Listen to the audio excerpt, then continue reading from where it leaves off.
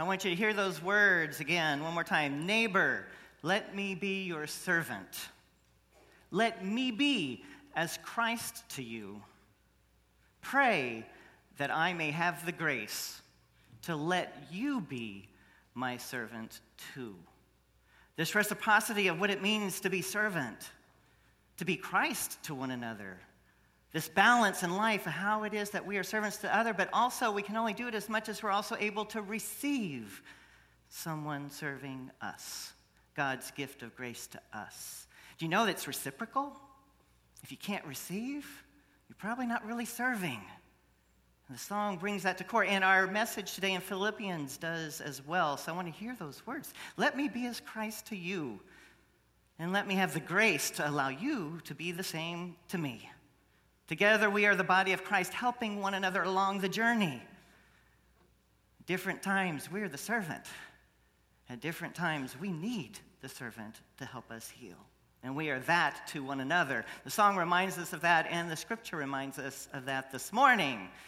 And sometimes to do that, you just have to dance a little bit and be brave. You got to have that energy. You have to take a risk. You have to be vulnerable. You also have to be willing to go on a risk for another, even though they don't want you to or didn't even ask. So you might remember that song about being brave, because God asks us to be those servants to one another and to have that kind of bravery. That songwriter Sarah Bareilles wrote that song for a friend of hers who had struggled coming out of the closet. And she kept saying to that friend, I want to see you. I want to see you be brave. Don't let the world tell you what you're supposed to be. Don't stay in that closet. Don't be afraid. I would really want to see you be brave. Can you hear God saying that to you? Whatever challenge you have in your life today, whatever difficulty, whatever hope, whatever thing you think God's calling you into next, but it's not clear yet, I want to see you be brave in that special way. So the letter we have from Paul today is to Philippians. And Philippians was Paul's favorite church. The scholars agree on this. They say, Paul is downright warm in this letter. Downright warm. And these are scholars talking about Paul, so that means something important. He likes these folks.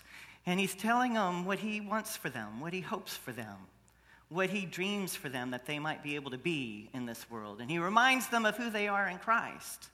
And so I want to hit this part from Paul and Philippians with 3 points as we go through this today. And I want you to pay attention to each one, because sometimes this passage can go awry depending on how you read it. And so I want to bring it back to what I understand it to be and what Paul is asking us to be in Christ. And the first point I want to make to you, and I'm going to give you all 3 now so you can look for them later. The first one is not uniformity, but unity. Not uniformity, but unity. And the second point is no doormats, but downward mobility. No doormat, but downward mobility.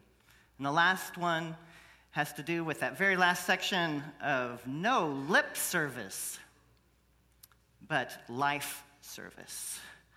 And so I think he makes all these 3 points in this. So let's go through those to see where it comes about that Paul is doing these things for us. And first off, he's telling these people he's warm with, that he's been with, that he loves. He's saying, don't you remember the encouragement? Don't you remember the consolation? Don't you remember how we shared with one another? Don't you remember all these wonderful things we found in Christ together? And he said, I want you to find unity. It seems like they're bickering a little bit. I want you to find unity. Not uniformity, unity. The mind of Christ.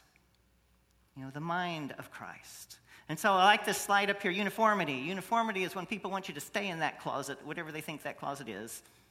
People want you to behave a certain way. People want you to be who they need you to be, not necessarily who God's calling you to be. And so part of uniformity, this little slide shows us that if we take a little bit of the I want out of it, take a little bit of the I out, take a little bit, not all of it, take a little bit of the I out, and take away too much attention to the form, too much attention to the shape we think it ought to be, then you can find unity. because we all don't disagree what studying the Bible should look like. We all don't disagree what sermons should be like. I know, you've told me. We don't we don't all agree on these forms and these shapes and, and our desires, our wants. But Paul is saying, remember the consolation, remember the love, remember the hope, remember the joy that you have in Christ. Remember this deeper unity that is worth more than any of those shapes or forms that you've become attached to. Remember that in Christ, which calls you into love for one another. Can we be like Christ to each other, the song asks us. Can we do that? Can we find that place of unity in that love that's deeper than all of those things? Sometimes we get excited about a project or a goal or a social action, and we want it to go the way we want it to go, and then someone else has a different idea about that same social action or goal, and they want it to go they want. And soon, before long, we forget we're working for the same thing. You've ever been in a project like that? I've been in meetings with what I call incrementalists. Those are the ones who say, take a little bitty step at a time. I've also been in meetings with transformationalists. Those are the ones that say, take the big leap every time. Those people don't often agree on much. The incrementalists will tell the transformationalists, they'll say, well, we won't get anything, if we do it that way. And the transformationalists will say to the incrementalists, well, you're selling the rest of us out if you do it step by step. You're not preaching the kingdom if you do that. Can you see how they might fight a little bit? And forget they're working to end hunger or end poverty or stop violence. They're working for the same thing, but they forget the love that brought them together, the purpose that called them together, the Christ that says, be me to each other. Be Christ to each other. I don't know about you, but I've been sitting in way too many of those rooms over my life and career. And I always look for that way to remind people, it's not about this. It's about that kingdom we see that we're working for. Can you be brave enough? Can you be brave enough to trust beyond your own way, beyond your own shape or form? Can you be brave enough to allow something to emerge differently than you thought because it's in the hopes of the kingdom to come?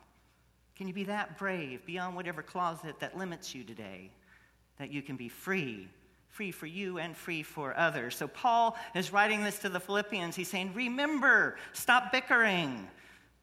Remember the love. Remember to have the attitude and mind of Christ. Don't get lost in your tactics.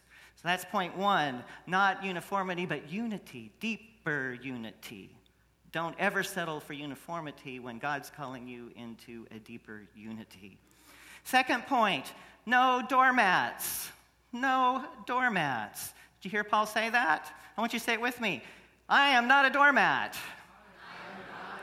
One more with gusto. I am not a doormat. All right. Thank you. Remember that. Sometimes this next part of the scripture of Philippians have made people think they're supposed to be doormats. And that's not the purpose at all of what this is about. I don't know, some people think Christian service, Christian life is about just letting people walk all over you. And it's not about that at all. It's about holding fast to the deeper unity. And out of that deeper unity, taking action that you need to take for behalf of yourself and others so that Christ's kingdom may come. That's not being a doormat. You heard Reverend Troy say, we're not going to take it anymore. That's not being a Troy Perry, not Troy. Troy Perry. We're not going to be doormats. And you saw how the people got upset. The incrementalists among his congregation said, you're doing too much.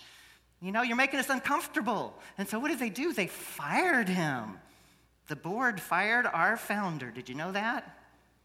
I know some people who want to fire Jesus too. You know some of them? Or at least they've already fired him and they pretend they haven't. Some of them wanted to fire Troy and they fired Troy Perry. So the board did this, and then the congregation had a meeting. The congregation got together and said, well, we'll fire you. And so the congregation fired the board and hired Troy back. the founder of our denomination. See how that works. You might think that's the end of the story, but it's not, because Troy looked at the board members and gave them their jobs back and said, we're all working for the same thing. Don't you forget about it. This unity that's beneath all of the tactics and all the strategies, we're working about the same thing. I'll tell you what, that's a lot of grace to say, you fired me, but I'm hiring you back. Hiring you to be a part of this journey with us together so that we may be Christ to one another. Wow, can you be that brave sometimes to give the job back to people, to give the job back? So this next part of the passage about not being a doormat that some people confuse with it is more about downward mobility. It's about Jesus' choice. Jesus chose to be us. Jesus chose to leave power or to share power, to use power in a different way than we're familiar with. Jesus chose to be human. Jesus chose to feel and walk and touch and breathe and eat, to be fully human. Jesus chose downward mobility, and we call it in our society, instead of upward mobility, in order to be with and among us in ways that we would know and love God. Jesus chose to use power in a way that would free us in downward mobility. That's a term that's used by author Henry Nouwen. What does it mean to be in a society of upward mobility with a Jesus of downward mobility? It says, what does it mean to ask questions of what it means to maybe empty yourself of having so much? What does it mean to pour out for others instead of accumulate for yourself? And Henry Nouwen had a challenge. He was a successful author and poet, and he would write all these books. The Wounded Healer, you may have read some of them. They're wonderful books. But he was at a point in his life when he felt he needed to do something different, and so he prayed to God. He said, God, be clear. Have you ever had that prayer? God, be clear. Something's next for me, and I don't know what it is, but just be clear. And so that night, coming to his hotel room at a conference, a woman was there and said, hi, I bring greetings to you from the L'Arche community in Toronto, Canada. And Henry says, okay, do you want me to sign a book? Do you want me to write a curriculum for you? What do you want me to come speak? Do a retreat? This is normal way of being. And she said, no, I'm just sent here to bring you greetings from the L'Arche community in Toronto. And so goodbye. And she left. Isn't it interesting to know that Henry later became pastor and served the rest of his life at L'Arche community in Toronto? Because they just sent greetings. You know, perhaps we can be Christ to you. They just sent greetings, none of the usual stuff he expected. And what he found in that place was downward mobility. From being the speaker, the author, the person who signed autographs, to going to serve at this community of faith in Toronto. And while he was there, he met this man named Adam. Adam could not speak. Adam could not dress himself. Adam could not feed himself. Adam was 24 years old and had to be cared for his whole life. And Henry found his next part of ministry in companioning Adam until Adam died. And Henry tells the story of this downward mobility. He says, I found Christ again.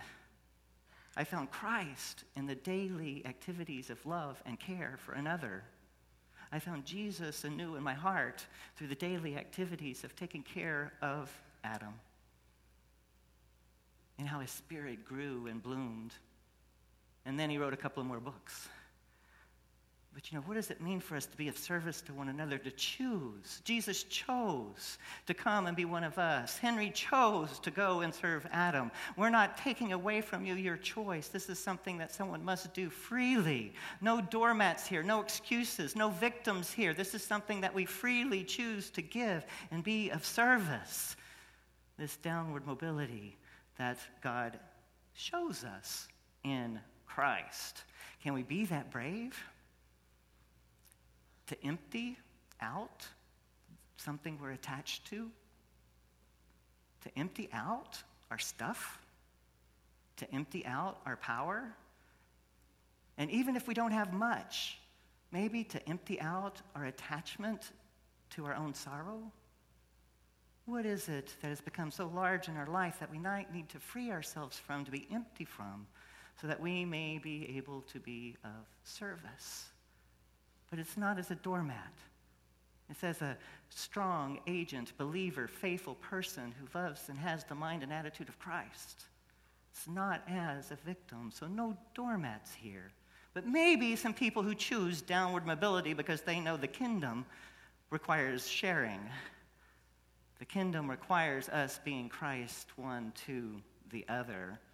And in so doing, who knows, we, like Henry, might find ourselves saved again, meeting Jesus in that place one more time.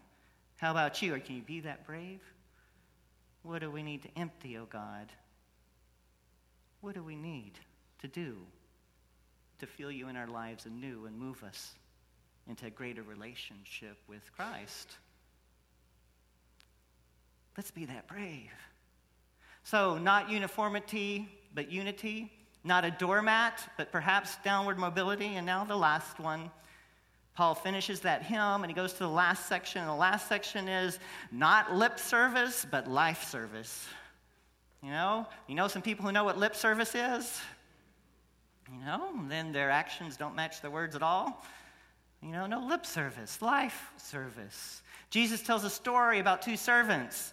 He said the master came and talked to the two servants and said, go do this. One of the servants said, okay, I'll go do it right now, but then went to play. The other servant said, I really don't think I want to do that. I think I'm not going to do that. And that servant went to work to do what the master had asked. And Jesus says, which one was the real servant? Which one?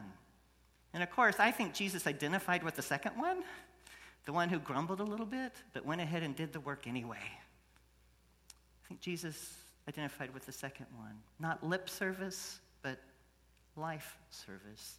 So here we are. Paul is telling us at the end of this, God is at work within you. God is at work enabling you. God, the great enabler. Sometimes we don't like that word, an enabler. Okay, but in this passage, God is in you, enabling you to do this very good work of transforming the world and transforming yourself. God is right there in you, saying the words with you, having the longing with you, your companion along the way. Paul has this image of Christ, God within you, doing this good work for your life service. He says, as you do it, God is with you. Now, Reverend Troy Perry didn't just get fired almost once, but some other people got distressed with him later in his career. They just had a hard time with someone focusing on justice. They had a hard time having someone reveal that something wasn't equal and demanding that it be changed. And so there's this point in time when Anita Bryant was on the campaign trail, the orange juice queen, which is very anti-gay campaign. And during that same time period, just while she was doing that, there was this law that came up in California called the Briggs Initiative that they were afraid was going to be passed. It's very negative against teachers, against anyone who was lesbian or gay. And it was across the board harmful. But it looked like it was going to get passed. So Reverend Troy just said, we have to do something about this. And the people said, it can't be done. He talked to a political person who said, you need $100,000 to do these things or you have no hope. And Reverend Troy told people that, and they said, there's no way. We've never raised even $10,000. We're going to raise $100,000 to undo this initiative in California. And so Reverend Troy said, I'm not going to eat until we do. I'm not going to eat until we do. And went on a fast. People knew why he was fasting. He didn't do it quietly. He did it in public. Told people why he wasn't eating. Why he was not eating. He fasted and fasted and fasted. People got ticked off at him. Stop making such a fuss. You're going to make things bad for us. You're going to cause more harm. He still didn't eat. Stayed in the hunger fast until one day a woman said, what is it going to take to get him off the street? Someone told her $100,000, so she wrote a check. wrote a check.